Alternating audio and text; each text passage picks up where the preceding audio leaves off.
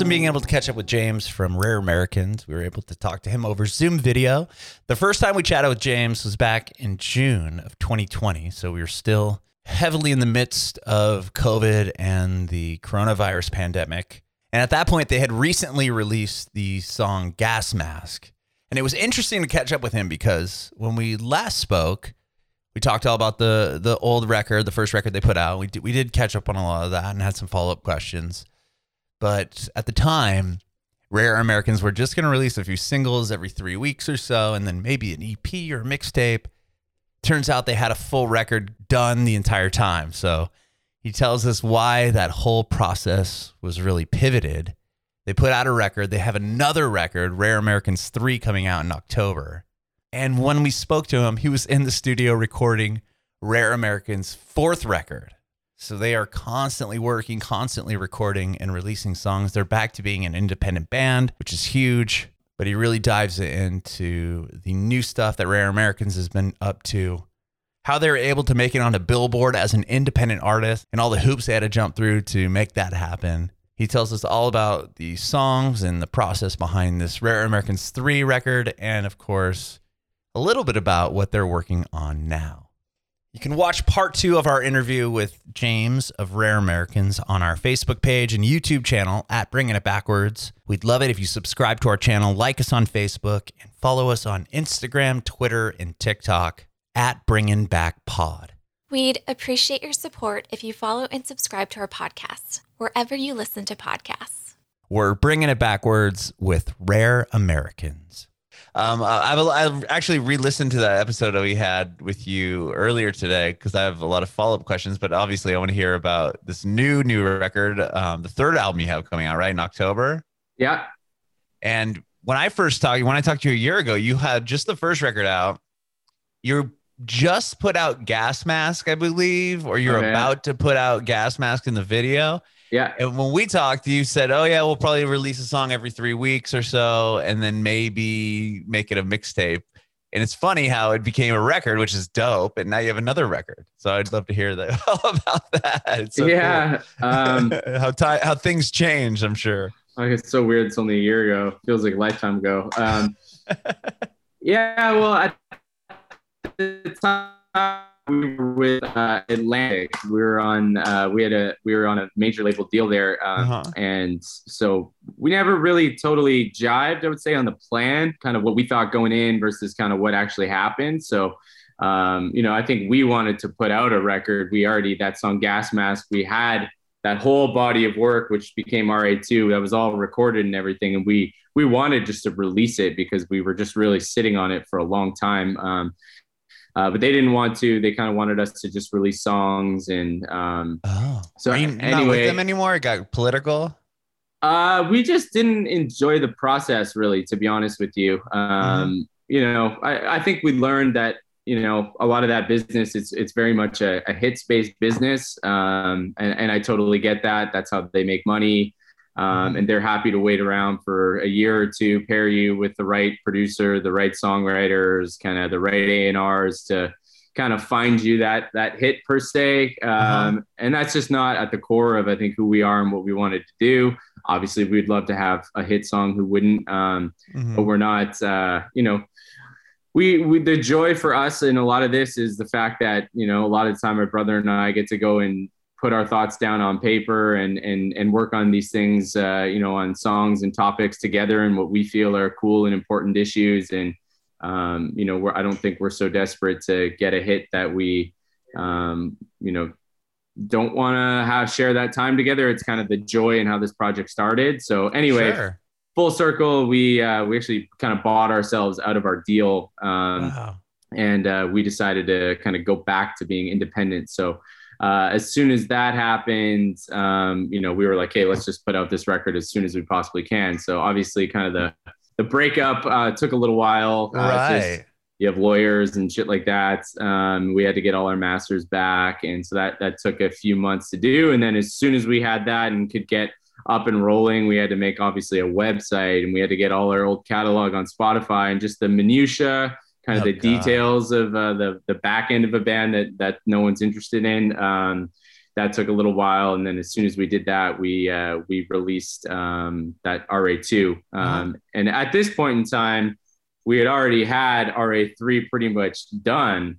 Oh yeah, because you're just probably, as you're trying to get everything back from the other record, you're obviously still writing, which is you're moving forward. Exactly. And actually, we're in the studio right now doing the fourth one. So wow. We've kind of always tried to stay one record ahead of what we currently have to release, I guess, is kind of what we've been doing.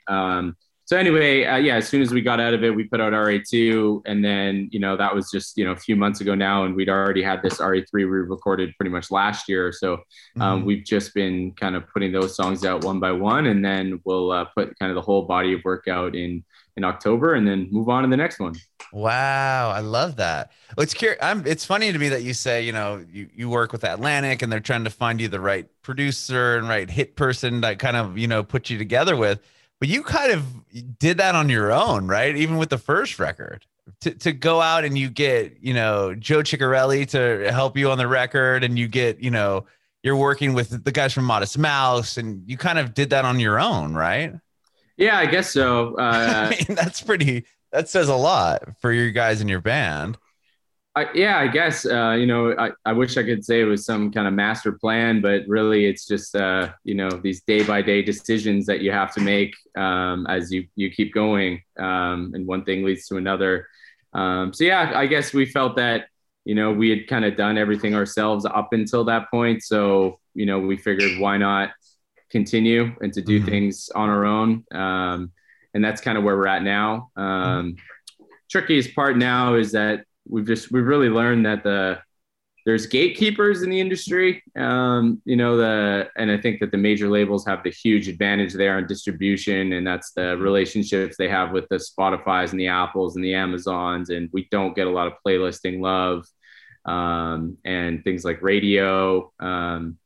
Those are very locked up, I would say. So that's kind of our biggest challenge. Yeah, that's our biggest challenge by far, is just trying to kind of crack into the industry as kind of outsiders. And that's not easy to do. So that's kind of our fight right now. So, but you guys have been doing a hell of a job at it. I mean, the presence you have online, and this is something we talked about before, you guys were ahead of the curve when it came to, okay, we're not going to really focus so much on being the band that's going to put in 10 grand into this van and we're going to cruise around the country and try to play to 25 people in each market. You guys pretty much were like, we're going to make sure our records sound dope and we're going to promote the hell of it out of it online. And then you kind of gain this fan base right in the UK. And that was kind of your first real touring experience. Yeah. I mean, and then the world gets shut down and you're already a leg up on everybody because you had already been kind of feeding that formula. I guess kind of learned it the hard way. In the band I had before this, we did do the opposite of that. We got in the van and we're like, oh man, we touring. That's what a band has to do. Oh, okay. I didn't know that. And that was with Lunas? Yeah, correct. Okay. So anyway, that was whatever. We drove I'm sure you haven't driven across Canada, but it's not like the States. You could drive 12 hours and not reach another city. So it's massive, right? It's huge. We would pull into Ottawa or whatever city and there'd be like 3 people there. And then you kind of like, on the next time around, you're like, was that really worth the time and money? Like, yes, we got better and we got better chops for sure. But if you have no fan base, it doesn't really make a lot of sense to do that. So pretty much the approach with Rare Americans was the exact opposite. It was, let's build an online following first and get enough people interested in our music and really liking us and start selling some merchandise online. And then when the demand is there, then let's go visit these cities and actually play shows where people are there, because that's a whole lot more fun. So that's kind of been our approach from day one with this band. And now I feel like we're at the point where I feel like the touring side is really important, because it's like another pillar, I think, of the industry that you gain a lot of respect. People like to go to shows. Also, I think on the industry side, like I'm sure you go to shows. I'm sure, radio DJs go to shows, playlisters go to shows, journalists go to shows. People like going out and they like live music. So I think there's really something to be said about that. I remember when we were recording the first record, I went to a show in Seattle, Wolf Parade, and I remember Cheryl Waters from KEXP was there. And she's obviously like she's a tastemaker. Sure. Yeah, you know, a lot of people know her, and she's got a great show, and she's a very respected you know, DJ. And so just like that, you know, if we ever played a show in Seattle, maybe someone like that would come because they love live music, and now you have an in maybe with someone that you wouldn't have had otherwise. So you know, that's kind of where we feel like we've really put a lot of effort online, and now we would like to go tour and, you know, visit some radio stations, meet some DJs, and just get our name out there more on that side as well. Sure. Well, it's funny that you brought up radio, because I've been in radio for 16 years. I'm not doing the podcast now, but I worked for a station in San Diego for a very long time called 91X. And the reason why I knew your name and knew your band is because you guys sent merch to our radio station. And I was like, and we talked about this before, just not about the radio station part, but by your merch. I'm like, and I got this because I was a DJ, and I got this like lunch pail, and it had all this stuff inside, like a shirt, and it had like a weed grinder and all this stuff. And I have your record on a vinyl, like it all came. And I was like, this artwork is so dope. This like horse smoking a cigarette is so cool. And then I started checking out your band just because I used to get so much crap sent to me all the time, and it would just be like, oh, this record from some band. Okay, cool. But the fact that it came in this, presented it, I was like, holy shit, like this is so rad. So I started, I like invested in checking out your band. I certainly dug it. Yeah, I remember the process of packing those. It took us like a month, man. We had our little studio at the time, and we had like 500 of these lunch boxes, and we all were sitting there packing them. And then once we packed the lunch boxes, we had to print out the cards that had the individual names. And then I remember we fucked it up somehow, and we got mixed up. And so we had to like start from scratch. And so we're like we're trying to match like the address to the card and the right name. And then I remember we showed up at like the local shipping company. It was like a place it's like a drugstore. And me and Lubo showed up with like 500 packages. And I remember people in line were like, holy shit, I better come back. They're like, I ain't getting behind this guy. The lady at the till was like, oh boy, it's going to be a long day.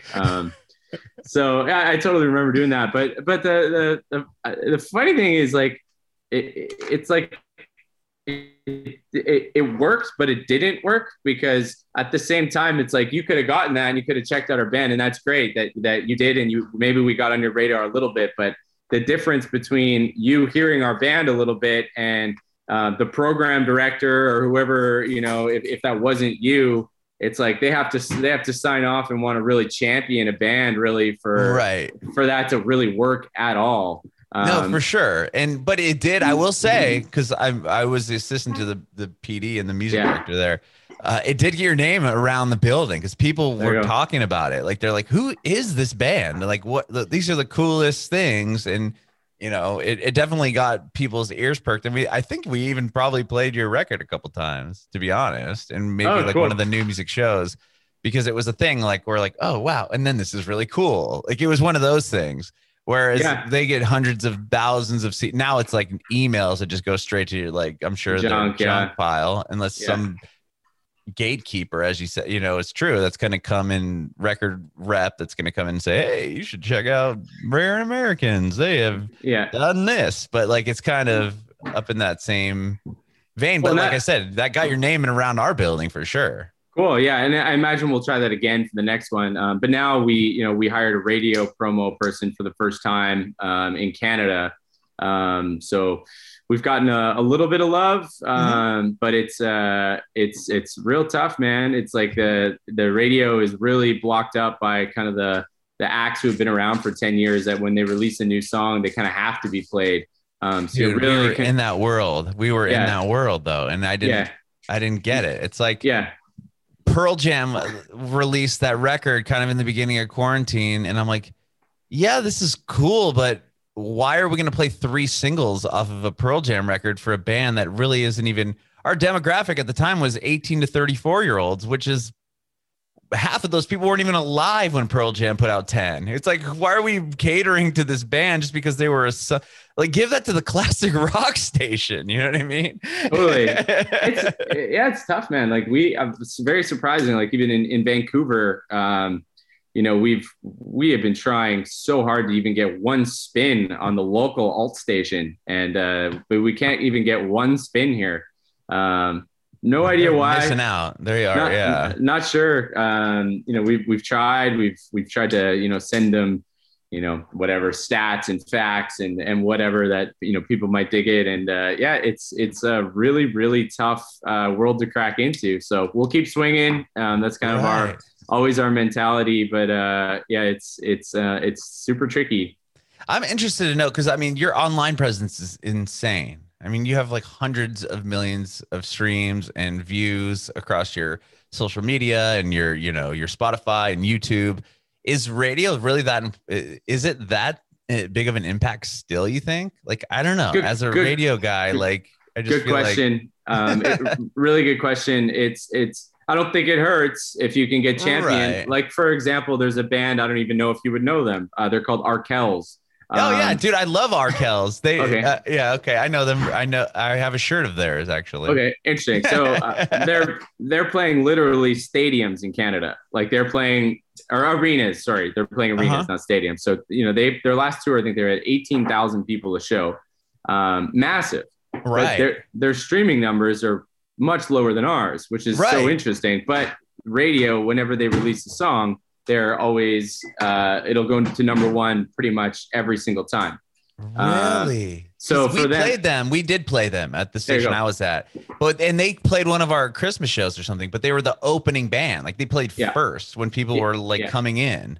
Yeah. So exactly. They're and in America they're playing like 300 to 400 seat rooms. They're playing small spots when they came through here. So for them, it's like they're the perfect example of they are a radio band. Like they are absolutely championed by every station in Canada. Absolutely loves them. Whenever they put out any song, it's going to pretty much go to number one. So that I didn't realize that. Yeah. So for them, like it's the biggest reason probably they are who they are.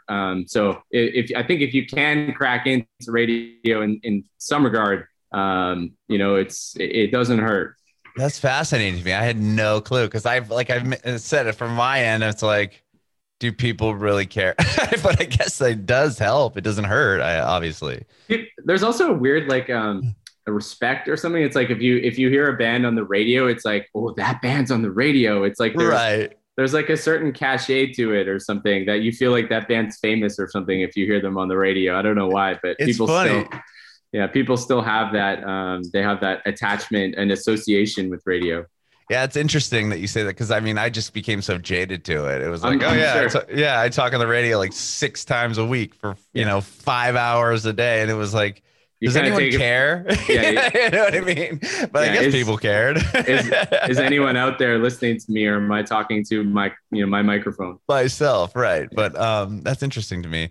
Well, I want to get back to you, because this is all about you. I know that you grew up as a hockey player, right? I mean, you did that forever up until about 19 is when you started writing songs. Is that correct? Yeah, probably 18, something like that. I was playing in a Western Hockey League, and we lived at Billets, like a host family kind of thing. And then we always had curfew every night at 9 or 10 p.m. So I just had a lot of time in the evenings to myself. So that's when I got a guitar and started playing, and pretty quickly wrote a song, and that just became like my life obsession. And I no longer cared about hockey at all. It was really weird switch that happened in my life and in my mind. And that was coming up on 10 years ago. And I love it just as much now. So do you feel like that was the reason? Like, did you, like, I mean, I didn't ask you this before, but how did you decide, was it because of the songwriting, and then you're like, no, I'm not really that into hockey anymore? Like, was there something that happened, like a moment that you decided, like, I'm just going to focus on, songwriting and guitar, that route in life? I think it's like, it's almost like a relationship. It's like, if your heart isn't totally in it anymore, it's hard to give 100%. And I think I experienced that with hockey. As time went on, I was playing in the Western Hockey League. It just wasn't quite as fun anymore. Like it's a multi-million-dollar business. Sure. There's big ticket sales. We were playing in front of 5,000, 10,000 seat audiences or crowds. So people got traded, so your best friend could get traded the next day. That happened all the time. So it's kind of a weird life to live, especially when you're 16. You move away from home when you're really young, and your parents are really sad, obviously. And it's a totally different kind of way to live your teens. And I think after several years of just committing all attention, energy, everything, and trying to be a professional, I remember my 18-year-old year, kind of my NHL draft year. I had a really good front half of the year, and I was in the NHL Central Scouting, and wow. I thought I was going to get drafted. And then I had a shitty second half of the year, and I didn't end up getting drafted. And that's, I don't know, took the wind out of my sails a little bit. I can see that. And then at the end of that year, I got traded from that team. It was from Brandon, and I got traded to a place called Prince George. And I don't know if you've ever heard of Prince George, but I remember the year I played there, we had the highest crime rate in Canada. Really? I've heard the name. I didn't realize it was that bad. Yeah, it's a really rough town way up north in British Columbia. So it's also the most traveled city in the league because you're probably 7 hours away from your closest game. Oh, so you're constantly on the road. Anyone. We're playing 72 games a year. So half those are on the road. So, we'd be driving 20, 25, 40 hours sometimes to go to Saskatchewan or go to Winnipeg or whatever. That's brutal. So yeah, you log a lot of hours on the road. And I just think after a while, I didn't love it as much anymore. That year, also my 19-year-old year, we had a lot of issues on the team, and the coach got fired, and the general manager I think got fired, and it was just not a very good setup, and we didn't have a very successful team that year. And that's when I started writing songs, and I think the whole shebang of everything kind of mixed up into this smoothie of emotions or something. Sure. Just kind of led me down a different path. So. And then you you just took off and went backpacking or something, right? You traveled for a while. And the end of that year, I decided to I worked for a few months. I sold cars. Really? I wanted to make some money to pay for the travel and whatnot. So I worked for a summer selling cars. So I worked at a Hyundai store and sold a bunch of cars and got some good warranties there. Hyundai, yeah, man, nice story. They're the home of the 5-year warranty, whereas you get a Toyota or a Honda only 3 year. That was part of my sales pitch. I know it very well. Never forget it. Yeah, I'll never forget that one. After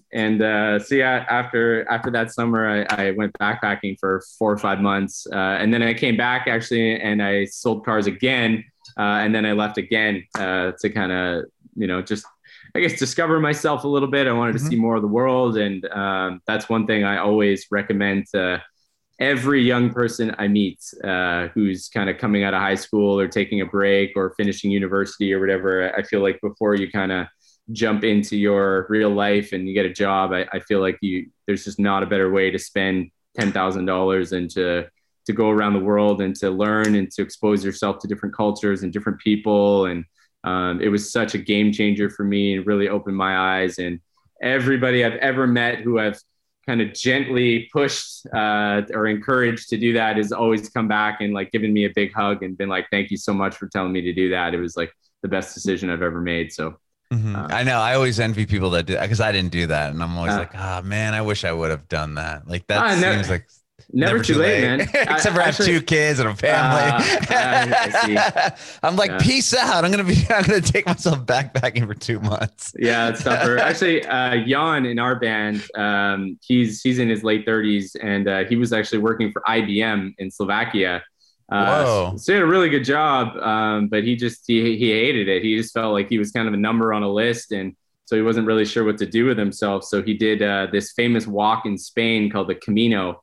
And pretty much you walk 30K a day for a month, and you walk through the whole coast of Spain, through Madrid, through some of the major cities. And it's pretty much the purpose of the walk is like a spiritual, it's people who are often just trying to, at a crossroads in their life, and they're trying to kind of reevaluate things and figure out who they are. And it's often this solo time, walking for that many kilometers, you in the countryside kind of, and a lot of people come out on the other end of it with a bit of a new lease on life and a kind of a new plan and a new energy. So he said that was like one of the most game-changing things he's ever done in his life. And actually I wrote a song about it on this next record. So, really? Yeah, I'm excited. I'm excited for the music video of that one, because it'll be really cool to see someone's journey through Spain, and also through their mind, their journey as well.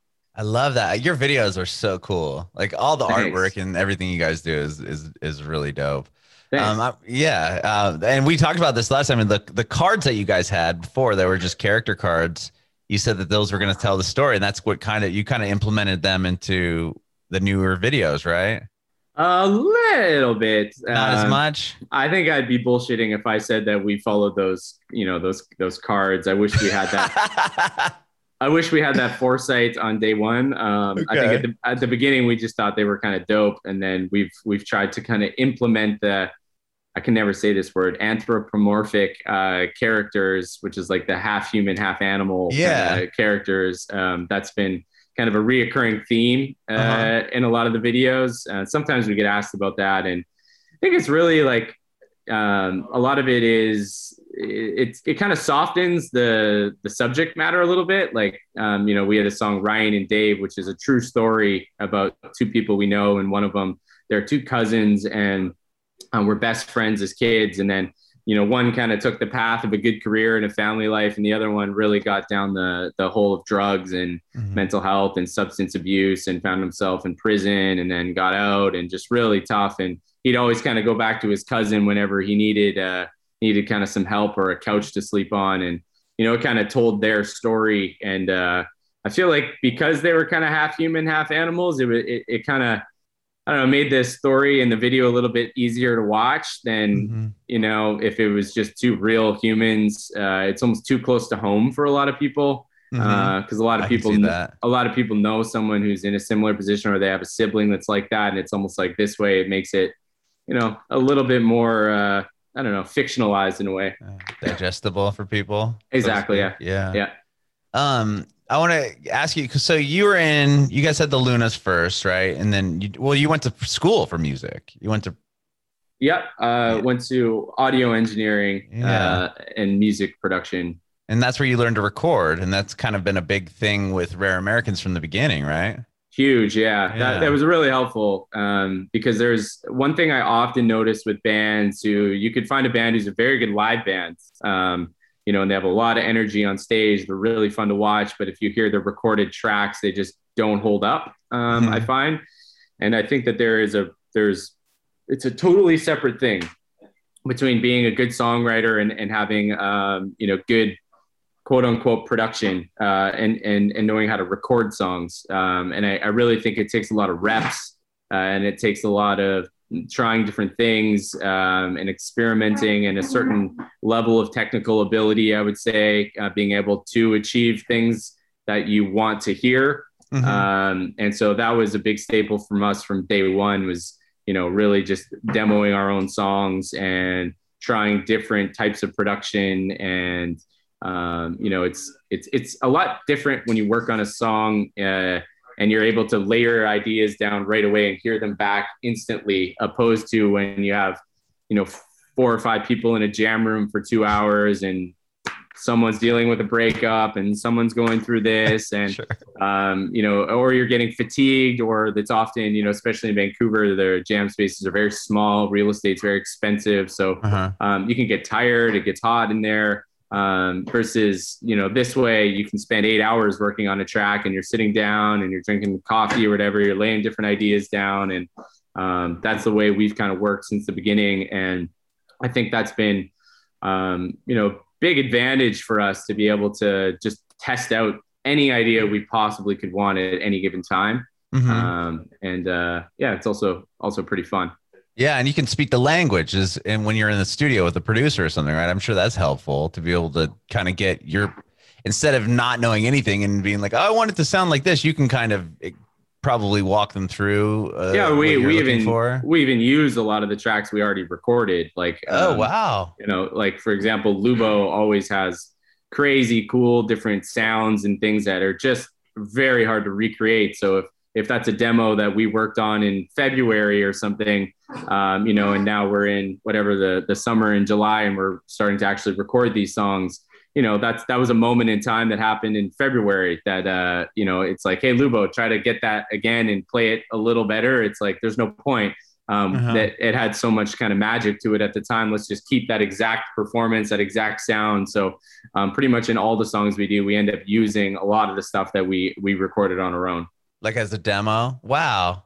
Yeah, just as individual tracks, whether that's guitars, it could be some background, it could be some background vocals, it could be, you know, could be whatever really. Or even it could be the lead vocal. You know, oftentimes when you do, you just write a song and you just work on it. It's fresh, it's emotional, it's something that you've just gone through. You're really excited about it. So your vocal delivery is more probably enthusiastic than something that you're trying to remember happened a year ago or 8 months ago. And it's like, get back into that headspace. It's sometimes hard to do, or it takes on a different meaning. So there's definitely been times where we've just used the original vocal performance because it was more inspired. That's a great point. I never thought of that. Yeah, to get it, you're capturing that emotion in that moment, and then you're not going to have to try to recreate it. It's like you're acting down the line. Right. Really down the way. You're kind of acting. You're trying to be like, right. Oftentimes I'll have to go back and really read the lyrics and be like, I haven't looked at this song in months. What was this song actually about at its core? Who was it about? Why was I writing it? And I'll often even write notes to myself of like, this is why, and this is how, and this is how this part should be, you know, the emotion that I guess it was trying to convey in the lyric. So yeah, it's a tricky thing. Music's hard, man. Music's not easy. Music's hard. I like that. I want to back up to just kind of the inception of the band. I know it's you and your brother, you guys are in the Caribbean, and you're like, let's write a song. And he's like, let's write a whole record.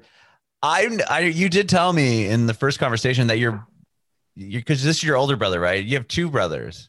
Two brothers. Yeah. And the other brother is a singer songwriter, right? Or was singer songwriter. Yeah, a while ago. He's a great songwriter. He had a couple records. I always really loved his songwriting. And then he kind of stopped doing that several years ago. And now he's actually we flip-flopped. He's actually in the sports business. So Colin's the general manager of the Saskatoon Blades, which is a Western Hockey League team. So the league I played in is called the Western Hockey League. Yeah. So it's like the league the pros draft from. So he's the general manager of one of those teams, as well as the general manager of the Saskatchewan Rush, which is the professional lacrosse team. Wow. I don't know the nearest lacrosse team to you. I don't know if I'm in Nashville, Tennessee now. I moved over like since the last time we saw. I was in San Diego, California, and then I moved to Nashville. Okay. So I don't. Lacrosse was big at my high school, but I don't know if there's an NLL team there or not. There's several throughout the states. There is one in San Diego, actually. Yeah, exactly. I thought there was one in San Diego. They started like right when we lost the Chargers. Okay. What a replacement. Yeah, we got a lacrosse team. Nice. So yeah, he's a general manager of the Rush too, who plays against them in that league. So that's cool. He's fully in the sports business now. I was curious if he was pissed at you for starting a band with your other brother without him. No, we've actually invited him several times to come write songs, but no, I don't know. I meant in the beginning though, like when you're like, "Hey, we came back and we got this whole record." The two of us. I haven't actually directly asked him that question, but I'm sure there was a little bit of like, a feeling of feeling left out or wishing he was a part of it or something. But I think for him, songwriting was a very a thing he did in his solitude, and he was writing about things that were happening in his life when he was actually on a tennis scholarship in Eastern Illinois. Oh wow! So you're all athletic. Sounds like. Yeah, we have an athletic family, so that's when he was really into songwriting, and so I think that collaborating and working on a song he'd never really done before. So it was a bit of an unfamiliar process to him, I think. Sure. Okay. Well, okay. So that first record, you guys, you did a lot of the writing there, and when you first decided in the Caribbean, but you came back and wrote a bunch of songs. You had like what, 25 or so songs, and you reach out to Joe Chiccarelli and he takes on this project, which is crazy, right? I'm sure what a validating moment to have that guy say, "Hey, this is good. I want to work with you." Yeah, that was cool. Yeah, I remember I sent it to his agent, and the demos that we had at the time were literally like, I had crickets in the background. It was on the front porch. It was literally in the Caribbean. We had my iPhone, so you could hear like the wind in the evening, and just me and my brother screaming on these demos. And anyway, I think his agent initially was kind of like, okay, there's maybe something here, but I don't know, this is maybe a little rough, but he's like, I'll send it anyway. And then he ended up, Joe, I guess, really liked the spirit of the song. So he called me and he said he really, he enjoyed it. He liked the lyricism a lot. He liked the cheekiness of it. And so he was interested in doing the project, and that was a lot of fun, really good learning experience. We learned a lot from him. He's such a hard worker. That was one thing that was like, the guy takes like a 10-minute piss and eats a sandwich. And besides that, he spends literally 10 hours. 10-minute piss. Yeah. And then he's like, and then he's just at the board all day long tweaking. And he's a really, really hard worker. So yeah, we learned a lot about that process. And it was also, it was fun. And it was a cool experience to kind of launch the band. Yeah, you get to work with Eric Judy and Joe Plummer. Eric Judy had a hernia or something, right? Yeah. He pulled out right before. So Yuki Matthews stepped in, who was the bassist from the Shins. Oh, he's in the Shins. Okay. Yeah. So and then Joe Plummer was a really good guy. We liked him a lot. So we actually had him back, and he came to Vancouver for the second record, RA2. So he's the one who played drums on that record as well. Oh, really? That was my next question. If you had a chance to work with them again on that second album. So you did. Joe Plummer. What about Eric Judy? Did he make it back or no? No, no, I hadn't talked to him. But we had found a bass player in that time period who actually happened to be kind of our chief engineer, who was engineering all the demos that we had for RA2. So I felt it would be a bit of a disservice to him to try to just bring in another bassist for the record when, he had spent the better part of 6 months, spending a lot of time and energy on these songs. So and he was also a good bassist. So he played bass, and then we didn't have a drummer. So Joe came and played drums. That's cool. That's cool. And were these songs all done? I mean, when you put out Gas Mask, that was part of that batch. Yeah, that part of that batch. And you wasn't going to become a record, right, at that time? It was just going to be singles? Well, no, it was going to be a record, but then Atlantic came into the picture right when we were releasing the first ones. The first three were Brittle Bones, Nicky, Milkman, and Ryan and Dave. And Brittle Bones, Nicky kind of took off online. Oh, yeah, it's huge. And that's when we got a lot of interest from labels. So that happened in like September, I think 2019, and then that's when labels started calling us, and we met with this label APG Atlantic, and then through kind of like October, November, December, January, February, March, it took fucking forever, man. I just couldn't believe the amount of back. I thought like a record deal was like, okay, we like they reached out to us. We had a really good call. The A&R guy is awesome. I really like him. His name's Dan. And then they flew us to LA like literally 3 days later. And we had this big meeting. We met with the CEO and had a great chat. Everybody was on the same page. They gave us a day in the studio. I think they kind of wanted to like test us out a little. And we threw down 2 tracks, totally produced them that day on the spot. And they quite liked them. So I think that kind of passed the test a little bit, that we were the real deal. The real deal. And then I thought like, okay, we're going to go through paperwork for like a week. And then we're going to be off to the races, and fuck, man, it took 6 months. Like it was just insane. Like I just couldn't even believe how long it takes. So anyway, that whole gap, if they never entered the picture, we would have already released that record with Gas Mask and Hullabaloo in Berlin. But anyway, we didn't want to until the deal was done. So there was a big lapse of time. And then once we were fully on board with them, that's when we released Gas Mask. That's when we chatted. That's when kind of the publicity started, and the PR team at Atlantic probably reached out to you. And then we wanted to kind of put out the whole record because we'd been sitting on it for so long, but they didn't want to. So then more time kind of passed. And then that's when we kind of got out of the deal around Christmas time. And then come full circle, we were independent. And that's when we were like, fuck, we just need to put these songs out. They've been in my iTunes library for literally 2 years. Oh, wow. Yeah. Is the record a concept album? RE2? Yeah. No, not really. There's just stories amongst the songs. Yeah, that's one thing I've been playing around with this time now, is figuring like, does a record need to have, like, I'd be curious in your opinion, does like a record need to have a through line? Does it need to be a story of something or someone that someone went through, or can it just be a collection of songs that are seemingly unrelated? I think it can be a collection of songs that are seemingly unrelated. And I think it'd be hard to argue that a lot of the best records ever are like concept through. I don't know, maybe. Yeah, I don't think too. it needs to happen. I mean, the first record I fell in love with was Dookie by Green Day, and there's no like connection to any of those songs within the record. Yeah, sure. Yeah, that's kind of my thought too. But now it's like we've entered this weird territory by animating everything, and people like, wondering like, is this connected to that? Is this connected to here? So now I'm like, fuck, I've like entered this spider web of being like, shit, man.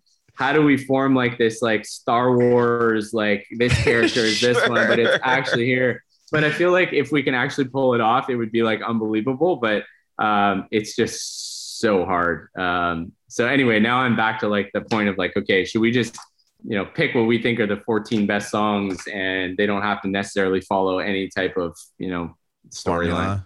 Yeah. What about, but RE3 isn't that presented as a concept or no? Kind of a little bit. I never use that word in particular because Okay. I believe like a concept record is something that you sit down and you're like, we have a blank page and here's the concept and here's the first song. And okay, now we go move on to chapter 2. It wasn't written like that. Okay. Again, these were just like a year of thoughts and a year of different experiences. And it just so happened that the songs ended up being a lot more personal, I would say. They were told from my perspective, things that I had gone through, versus the first 2 records weren't like that. They were more outward.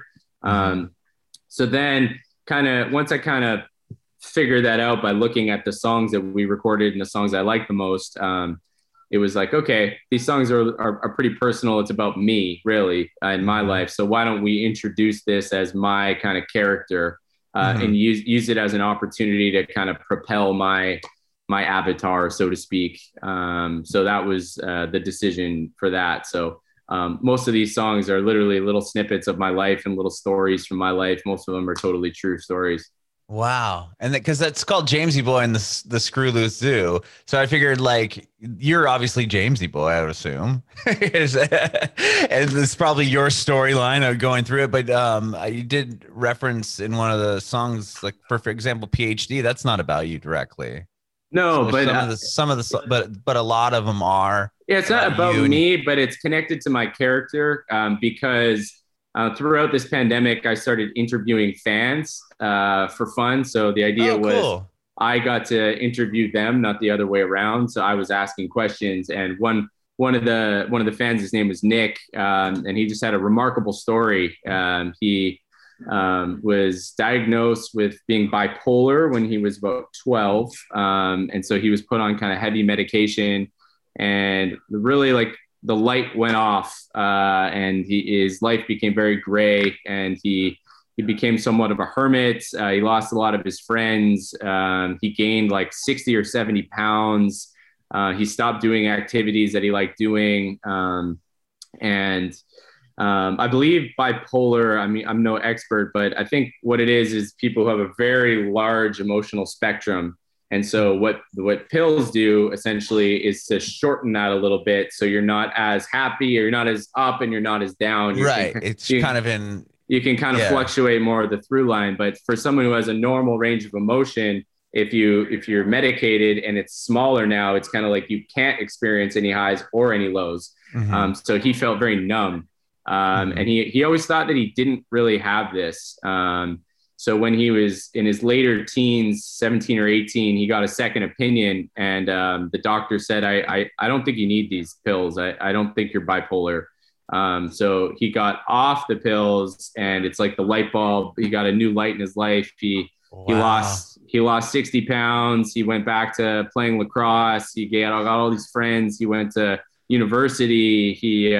He's now jacked. Like, he's like working out like a freak. He got a girlfriend, and he wants to essentially be a doctor. So his kind of life mission is so no kid will be kind of misdiagnosed like he was. So anyway, I learned. Yeah. So he lost like 5 years of his life easily there. Yeah. So anyway, I learned this all through our Zoom interview. So, and then I asked him for his permission. I said, can I write a song about this? And he said, of course, man. So I kind of wrote the song from his perspective, but it is kind of related to my character because it was inspired obviously by a conversation I had with him. So, wow, that's cool that you're doing that even through the pandemic though. It's so finding out about your fans. You would do what, like a Q&A session, or you try to win an opportunity to have that? Yeah, I was just randomly calling people. Like, I would just put up, we would just put up a post being like, hey, does anybody want to do a Zoom call? And I would do like 3 or 4 in a row for 20 or 30 minutes. And it was interesting to just get to know people from all over the world and,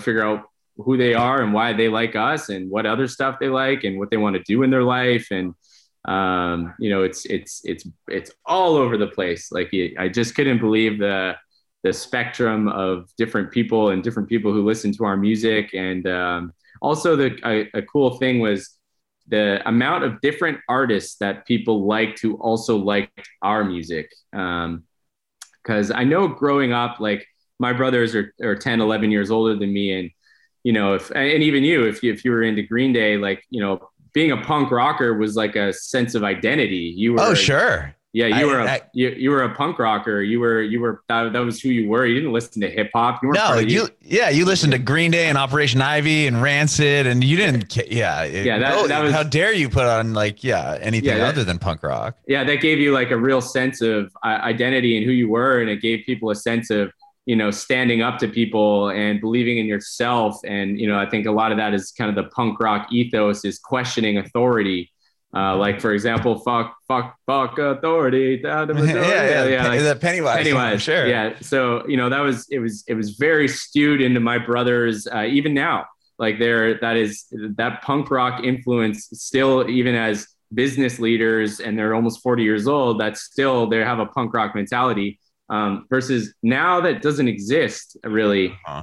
People don't consume media like that anymore. You could have a Rare American song next to a Mac Miller song, next to a Bieber song, next to a Rancid song, or a Blink-182 song, and all of them are kind of cool. It's kind of like the next generation just doesn't give a shit about any of that. They don't. And I've had this conversation before, and it's really fascinating that you brought this up, because if you take a festival lineup now, for example, like if you look at the first like Coachella lineups, it was all like indie, like they'd get a big headliner, but it would be like Radiohead, or it'd be, The Cure. It'd be somebody up in that same vein of like very like artsy hip bands.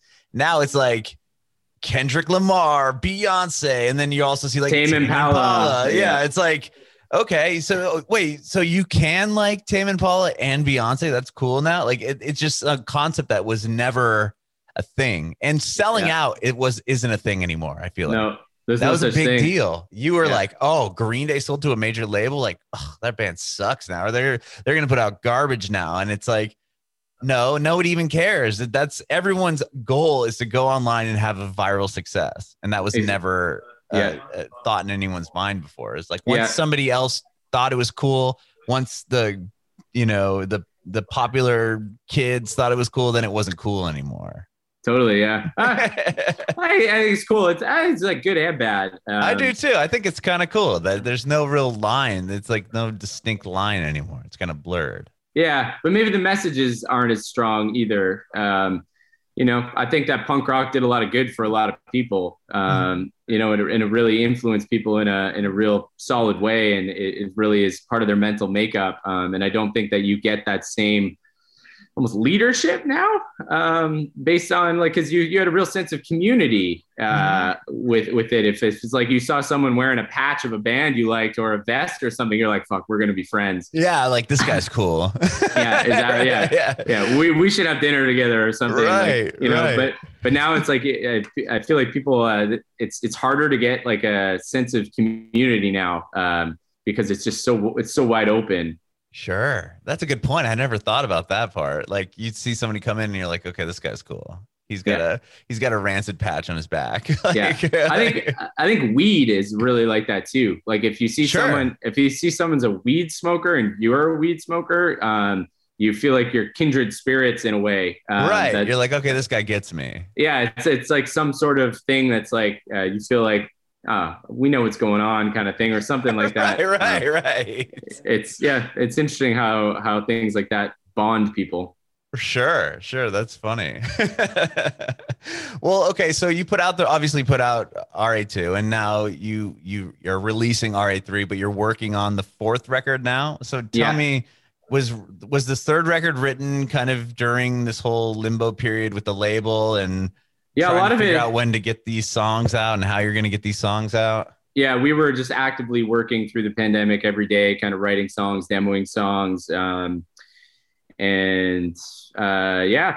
you know, I remember, I think I sent them 75 songs and I think they liked one. The label? Yeah. Oh my gosh. So at that point I was like, oh man, this just, it's not fun for me anymore. I don't know. I clearly don't know how to write a hit. So that just wasn't super fun for me. And I liked a lot of the songs. So anyway, we decided to record the record. And then over the course again of the last, you know, so RA3 was recorded just about a year ago. Pretty much, I think it was June 2020 during pretty much when the first wave of the real lockdown ended. I think it was about June, and there was like a slight reprieve where things got open a little bit. So I remember we got like the first studio date that was open. And I know the studio owner here pretty well. So we were going to keep a tight circle and he was cool with it. So we recorded RA3 then, and now we've essentially had a year has passed. So that's just a year of songwriting to kind of pick from. So we've had, I don't know, 20 or 30 or 40 demos or something. So then it's just trying to narrow down and be like, okay, what do we think is a cohesive record? What are the best songs kind of thing, you know? So now we're here. Wow. I'm curious to know if Baggage was a song you sent to Atlantic and they turned it down. Yeah, it was. Yeah. Wow. Yeah. Well, look at that. You showed them 5 million views later and, you know, the song's beating Machine Gun Kelly and St. Vincent on the alt chart there in Canada. Yeah. You can't win them all. Actually, you know, it's funny, man. I don't know. Maybe I shouldn't. I have too big of a mouth sometimes. But I was listening to Macklemore, an interview that he did, which he hadn't given an interview in a long time. And it was like a full hour-long interview. And I think it was with Talib Kweli. And he was talking about the journey of being independent and whatnot. And part of it, he said, is like people assume that major labels were like knocking on our door like crazy, but they weren't. You know, he was like, and then the one person he name dropped, he's like, I remember walking into Mike Caron's office and playing him Thrift Shop and Can't Hold Us Down. And he told me this was some underground shit or something. And so he never got offered a deal. He didn't get offered anything. And obviously Mike Caron's the one who signed us, or APG did. And so anyway, those two songs became like the biggest songs of the year that they did independently. Dude, so yeah, they won a Grammy, right? Didn't they win Album of the Year with the record? They just totally cleaned up. So anyway, it just goes to show that, like, you know, even people who have unbelievable track records, and I got a lot of respect for Mike Caron. I think he's a really smart guy, and he obviously his track record speaks for itself. But you're not going to hit a home run on everyone. You're going to miss some, and you know, some happen when you didn't expect them to, and whatever. So that's why it's often tricky when, you know, you're trying to evaluate songs, and, you know, you're going to like something different than the next person. So it's hard to be like, this is the one, you know? Right. Especially I feel like nowadays too. I mean, it's so bizarre. Some of the songs that come out of like TikTok, you're like, wait, what? How is that? like I have a 13-year-old and he's playing songs. I'm like, this is a hit. Like I would have never picked that if somebody was telling me like, oh, this is the next big song. No way. And then you're like, oh my gosh, wow. You can't really trust. You can't trust your ears anymore. You got to. No, you can't. You have to trust your 13-year-olds because they're the ones who are listening, right? Right. It's crazy. Well, that must have been pretty. I mean, I would assume validating again in the sense that like, yeah, we did it ourselves. We put the second record out, and look how well, it's been received. Yeah, we made it a goal to try to get on Billboard because that had never happened before, and we knew we were really close. But right at the fucking end, we realized that because YouTube, a certain amount of views count to an equivalent album sale. Really? Yeah, and so we had a lot of, obviously YouTube big for us. So we're like, okay, with the physical pre-orders we already have, plus our YouTube and Spotify, we project we're going to have this many first week sales. So we think we're going to chart on Billboard. And then we found out that we were considered a web creator on YouTube because in order to be considered an official artist on YouTube, you have to be distributed by a YouTube partner. So that means you have to be a label, or you have to be like a licensed distribution company to YouTube. And we were not either of those. And we tried to contact YouTube in every way imaginable. And we're part of the YouTube partner program. We're part of everything. Yeah. And we could not get anybody to help us with this issue. So we literally were like down to the wire because there's a cutoff for first week sales. And we knew if YouTube didn't count, they probably wouldn't count. We probably wouldn't chart. So the very last second, we found this company called Studio 71, who's like a YouTube distributor. That's just what they do. So we ended up getting a lead with someone who's like an account executive there. So he ended up bringing our catalog overnight, like down to the wire to get it uploaded on their platform so we could be considered an artist and these sales could count towards first week sales. And in return, obviously, we have to pay them like a 15% of our YouTube revenue. It's high. Oh, wow. So anyway, but we wanted to chart and we didn't know if we would. And anyway, at the very last second, we found out we did. So that was like a proud moment. That's huge. Congratulations. Yeah. Well, Thanks, yeah, that is amazing. That is so cool. Yeah, it was a proud moment for everyone. But it was just another thing that it's like, that's why being an independent artist is so hard. It's like you have all these things that you just don't know about. And how could you? Right. How would you know that you needed to be through a like you would assume that, okay, I put my stuff up. It does really well. Like I'm distributing it myself. Like why am I a creator? Like we're obviously a band. We've put out records. It seems kind of like anti-YouTube. That's what surprised me, but it's a thing. So, we've now learned that you have to be with a distributor on YouTube to be considered an artist. So, can you build your own distribution company?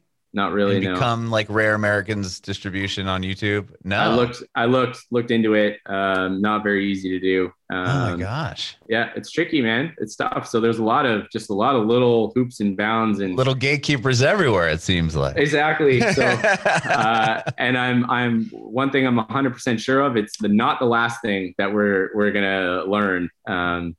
There's going to be all sorts of these things as time goes on. New little obstacles that you just got to overcome. And it's just the everyday life of being kind of an independent small business, really, right? Sure. So you're currently at the studio now working on the fourth record? Yeah. Okay. So how far along are you guys in this process? We're just like day 2 or day 3. So we're kind of just starting. So we have 2 weeks now, and then another 2.5 weeks in September. Studios here are busy since everybody was locked down. I think a lot of people wrote a lot of pandemic songs. Your favorite type. Yeah, exactly. So now that everybody's recording them. So anyway, we got about a month of time kind of booked off, and we'll record this as we're kind of releasing RA3. And then, the goal for us is just not to let any real amount of time pass before we release something else. We just really wanted to keep releasing stuff. So we'll probably try and stay, 1 foot ahead every time. And as we're releasing a record, hope to have the other one recorded kind of thing. I love that. That's amazing. And did you say you're looking through the lines of a concept or not really? Kind of. I've been trying to trying to just sift through the songs to be, because it's all different. That's the other thing about our band is like, we're not like Green Day where it's like the songs sound fairly similar. I think with us, we'll go from a hip hop song to a pop punk song to a gypsy weird Slovakian song to like, so sometimes it can be challenging to be like, do these songs work at all together? But I like them both, so maybe we should. but I think over time we've also learned that that's part of, I guess, the charm of our band is that you're not going to get songs that all sound the same. You're probably going to get a lot of variants, and we've come to kind of embrace that, I guess. I love it. Well, I can't wait to hear what you got coming out, and obviously the new record, which is coming out in October. Baggage is dope. The video's dope. So I'm assuming you're going to keep going on with the animated videos. Yeah. We've really actually upped the ante there. We actually formed a business partnership with the animation company Solus. So we're kind of all under one roof now. Cool. So we have a lot of projects in development, also a couple of TV series that we've been working on together to kind of flesh out the kind of the universe and some of the specific stories a little bit more. That's rad. So I'm really looking forward to that. It's a much bigger process though. Making a song and a music video seems just like a piece of cake compared to going through scripts and voiceovers and animatics and trying to get your story great and your performance is great and the music and the sound effects. It's just such a process. So can't imagine. I got a lot of learning ahead of me in the next several months, but that's fun. It keeps every day interesting, and I'm looking forward to kind of the next year. I love it. And if you need a voiceover guy, yeah. Hey man, you need a voice. I think we're putting. I know a guy that works cheap. Awesome. I love it. That's great. Shoot your shot, right? Yeah, totally. Well, James, thank you so much, man. I appreciate you. This has been awesome. It's always great to talk to you. And, thanks very much for having us back. And I'm sure it won't be the last time we chat. I love it. I have one more question before I let you go here. Do you have any advice for aspiring artists? I know I asked you this last time, but I'm going to ask it again.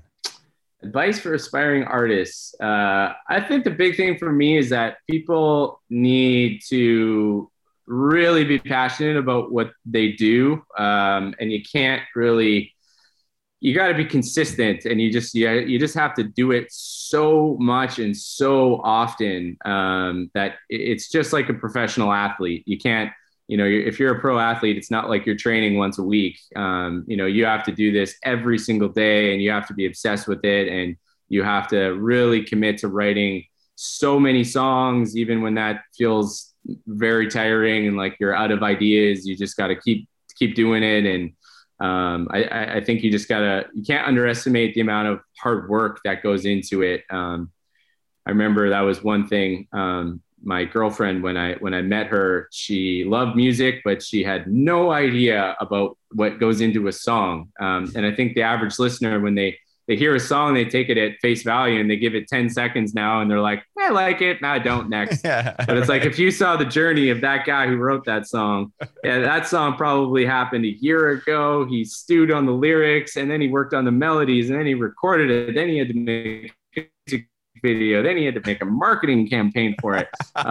So just once people get to kind of pull back the curtains a bit to learn kind of how a song eventually reaches an audience, there's a lot of steps and a lot of hard work that go behind it. So I think if you're a young artist, you have to educate yourself in a lot of areas, and you just have to do it a lot. So